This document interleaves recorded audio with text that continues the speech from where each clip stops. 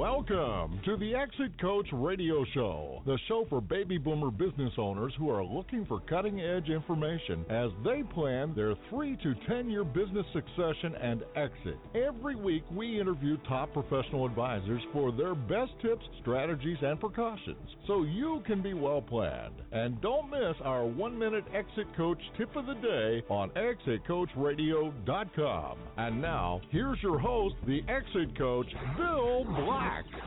Thanks for joining us. It's a pleasure to have you with us. You're really going to enjoy this next interview. Before we get into that, I want to tell you what we've been doing here at ExitCoachRadio.com. We've put together the audio library where you can go and listen to over 750 20-minute interviews and about that many 1-minute highlights while you drive, while you are exercising from your smartphone or your tablet. Go to ExitCoachRadio.com and click on the audio library, and you'll find 12 different topics, and you can go deep on any of those topics and listen to advisors, authors, and thought leaders and really get to know what their best tips, ideas, and precautions are. I hope you'll join us there. My next guest is John Bly. He's been with us before. John is from LBA Haynes Strand PLLC. He's the managing partner of that firm in Matthews, North Carolina. And John is, again, the co-managing member of a North Carolina accounting firm, and his entrepreneurial leadership and strategic plan to grow organically and through mergers and acquisitions has propelled his firm's growth. LBA Haynes Strand has been named to the Inc. 5000 list and the Charlotte Business Journal's Fast 50 list. It's a pleasure to have him back on. We're going to talk about how to prepare for a sale, what's going on in the M&A market overall. So, John, welcome back. Thanks again for joining. Pleasure to have you on the show. Bill, I'm excited to be back, and thanks for having me again, and look forward to sharing hopefully some knowledge and some recent trends with your listeners.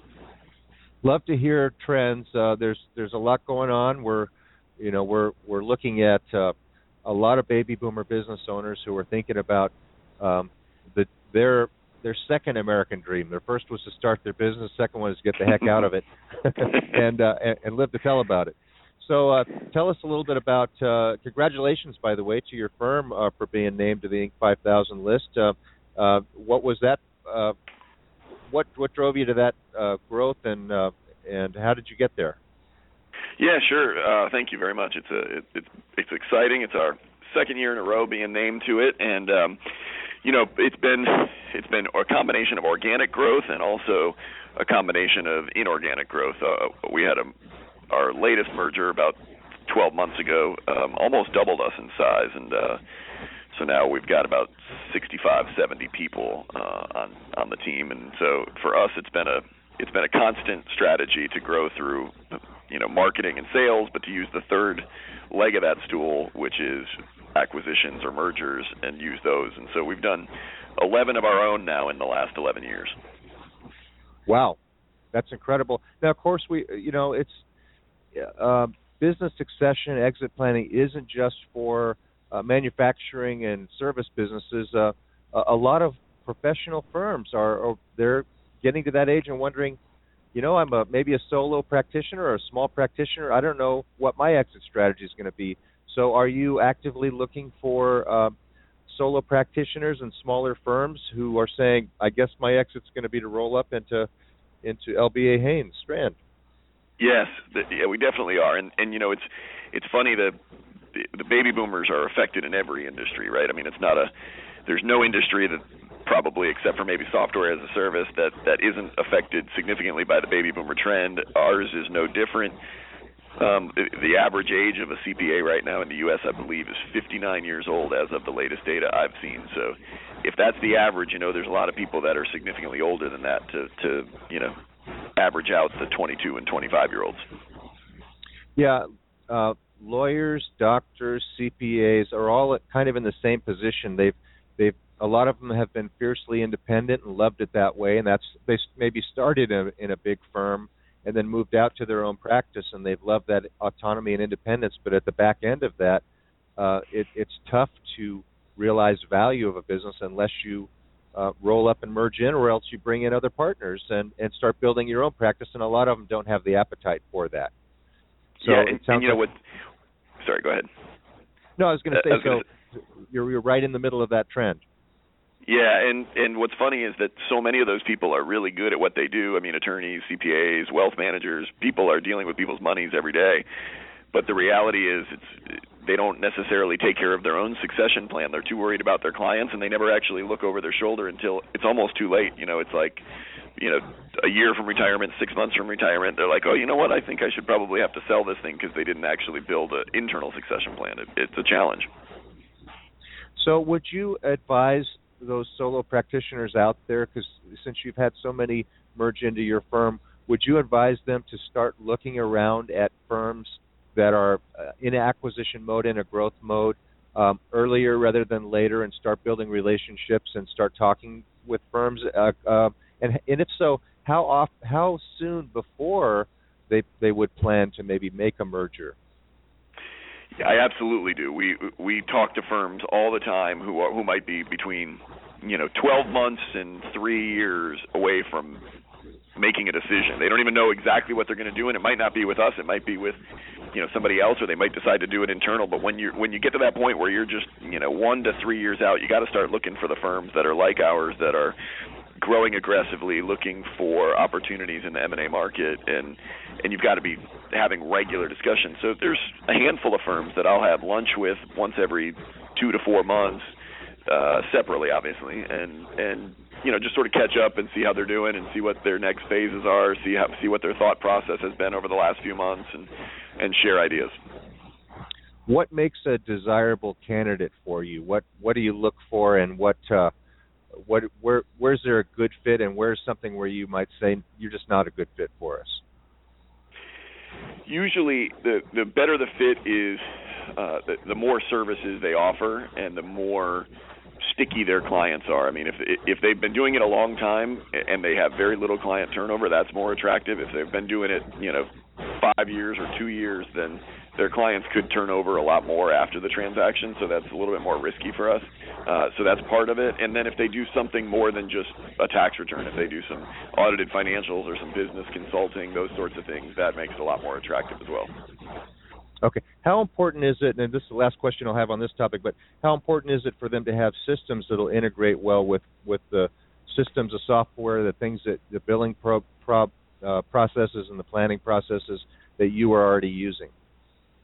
A long time ago, 11 years ago when we started this process, I thought it was really important, but now we've done so many where the systems aren't necessarily perfectly aligned. We're able now to adapt, and so the key for us is to plan for it. So if we're going to do an acquisition where they're using all different softwares, we just need to know about it ahead of time so that we can have 60 days of integration on our end before it becomes official, so that we can put our IT and our marketing teams and our administrative teams together and say, look, here's what we have to do to get them into our systems. And so for us, it's helpful, but it's not a must-have.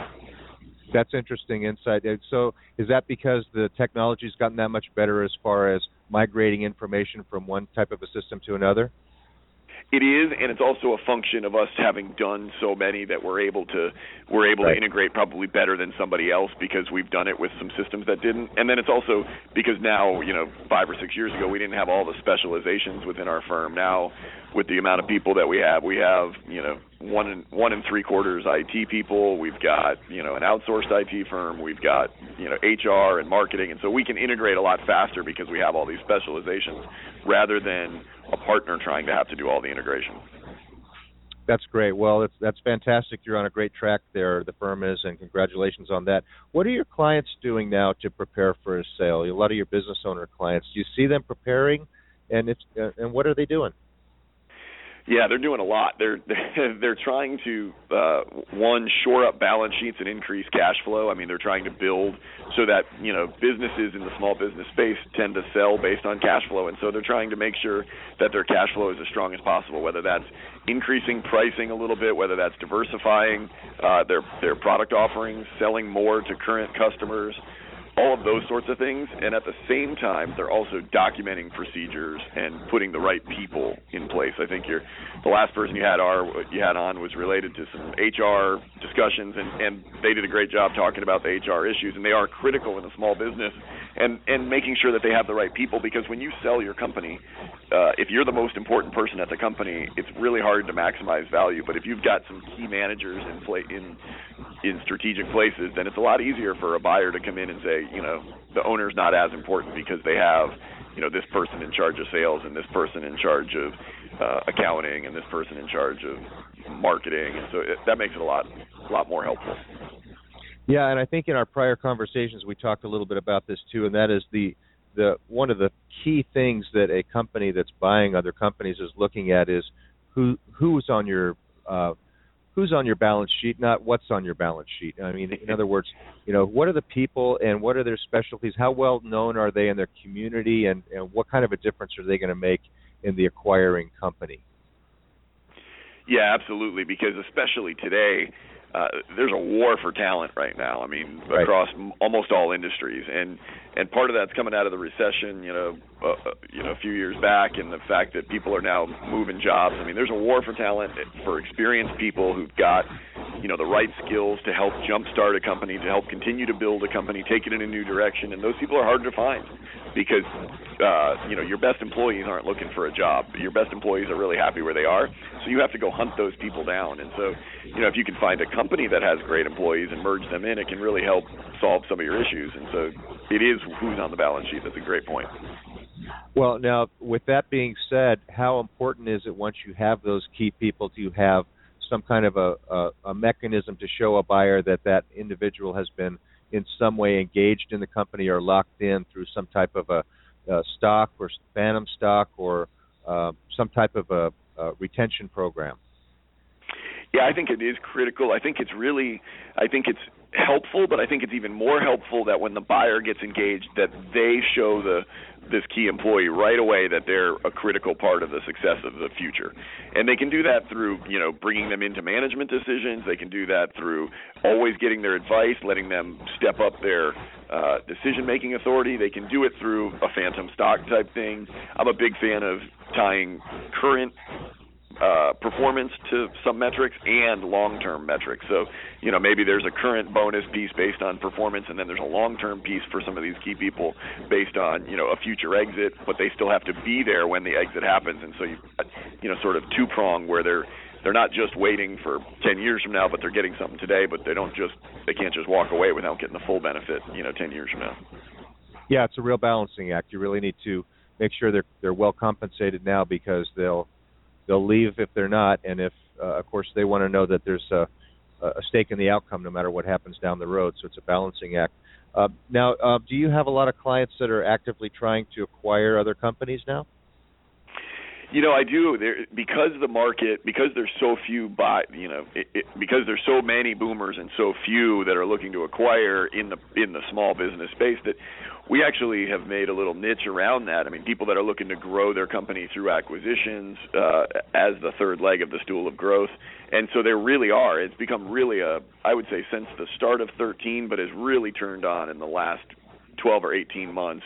For people that are hungry for growth, their sales and marketing hasn't quite done as much as they want. So maybe they're growing 3% or 5%, but they feel like their operations can handle a 20% growth in a year, and so they can't quite get over that hump. And so instead of growing 3 to 5 or 7, they're going to go acquire somebody and grow 15, 20, 30% in a year. And a lot of that can add significant to the bottom line because there's strategic savings. When you own a company and you buy somebody else in the space, there could be some real strategic opportunities for cross-selling, for revenue growth, but also for expense savings. So when a client comes to you as their CPA firm and says, we want to acquire this other company, how soon should they be getting you involved to really be looking at this other company and what they're all about? And what are some of the attractive traits? Again, we talked about that earlier with you acquiring other CPA firms, but what are some of the attractive traits that you would look at for purchasing a company, and some of the things where it would be a no-go? So that's a big question, but It is. I would say it's never too early. So I would say get us involved when you're even thinking about it. Meaning, hey, I'm thinking that maybe we could use acquisitions or mergers as a way to grow, and you don't even maybe have a target at this point. We advise on the strategy. What is the right size? I mean, if you're doing $3 million in revenue, what's the right size for you to acquire? How much can your balance sheet absorb in debt to take on to do this? Do you have the right operations? Can you actually physically, absorb 20 or 30 or 40% growth? I think so. The earlier the better.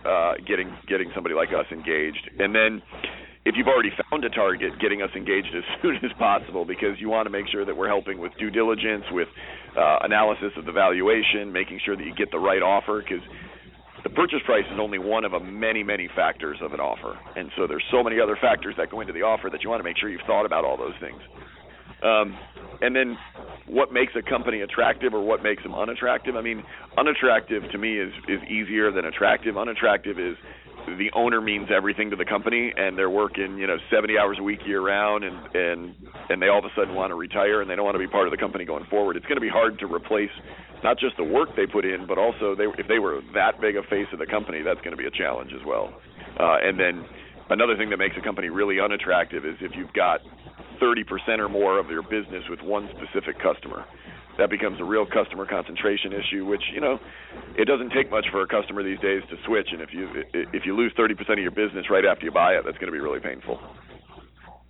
Those are great points, great tips. I guess one of the things that I would comment there is that there are a ton of those businesses out there that the owner has not decentralized management that much. They're getting older, and they may be able to be picked up for a song, but you do have to be careful on the back end that you have provisions for an earn out or some type of a situation, some kind of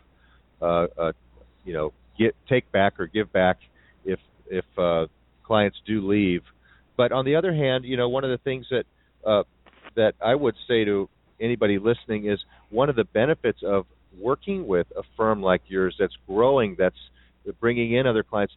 Go to you first, because within your client base there may be prospects for that particular business owner that are looking. Certainly you're talking to people about all of their aspects of their financial lives. You may find that your CPA firm may be the best source to find a business to buy. Absolutely. We've done that a few times over the years to be able to, marriage make, really, right? I mean, that's really what you're doing is you're saying, oh, my gosh, we have this other client who's been talking to us about they're trying to find somebody, and we have this client now who all of a sudden has raised their hand saying they're looking to sell. And so we've done that a few times over the years, because it really is. It's a win-win. It's something where you already have, as a CPA, you've already got comfort with both parties because you know that you've been dealing with them for a certain number of years, and so that can really help the transaction. And it's of course your CPA firm is going to be happy because they've retained everybody. So it's all good. It's all good. Going into this, it's been 8 years since 2008, where a lot of business owners that had a kind of a pent up demand. At that point, there were a lot of business owners ready for sale. Things were going well in 2007, and now they've kind of like lived through this getting back to square one, and now maybe even growing some, and things are looking good again. Would you tell or suggest that business owners that are listening start getting ready, even if it's a few years out, because they never know what might be a good environment or a bad environment for mergers and acquisitions? Yes, absolutely. I think that's dead on. I think what I always tell people is, there's business is like a roller coaster, right? There's the ups and the downs, and you definitely are going to maximize your value if you're going on the up, not on the down. And so you're always better off selling a hair too early than a hair too late, because the value difference is significant between that, because people want to buy a business that's growing and doing better, not a business that's on the way down, because they don't know where the bottom is. And so you definitely want to prepare as you're coming back and growing, rather than, after 2018 or 19 or whenever the next recession is going to hit. You don't want to be selling right after that or during that process. That's great advice, John. As usual, it's a lot of fun to talk with you. We get going, and time goes by way too fast. Tell our listeners how they can find out more about you and get in touch with you and your firm. Sure, absolutely. Our website is lbahs.com. You can go to our website. You can email me at johnbly, B-L-Y, at lbahs.com, and you can follow me on Twitter, LinkedIn, and find me on Facebook as well. It's just a real joy to talk with you, and I learned a lot as we talk, and our listeners, of course, do as well. So I would invite you to come back anytime, John. Thanks very much for joining us again today, and I look forward to the next time we speak. Thanks, Bill. Had a lot of fun. All right, we're going to take a short break. We'll be right back with another guest, so please stay with us.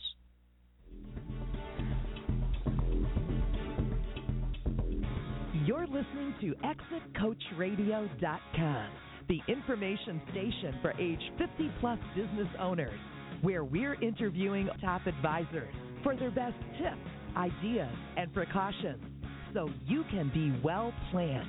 We upload new one-minute tips every day. ExitCoachRadio.com. Come listen for a minute.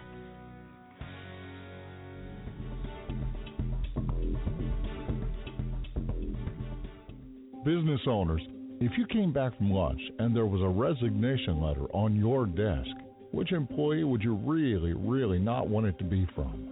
What are you doing to prevent this from happening? At Exit and Retirement Strategies, we design plans that attract, motivate, and retain key employees. For a free consultation, call Bill Black, the Exit Coach, at 866-370-3774. Call today. Thank you for listening to Exit Coach Radio.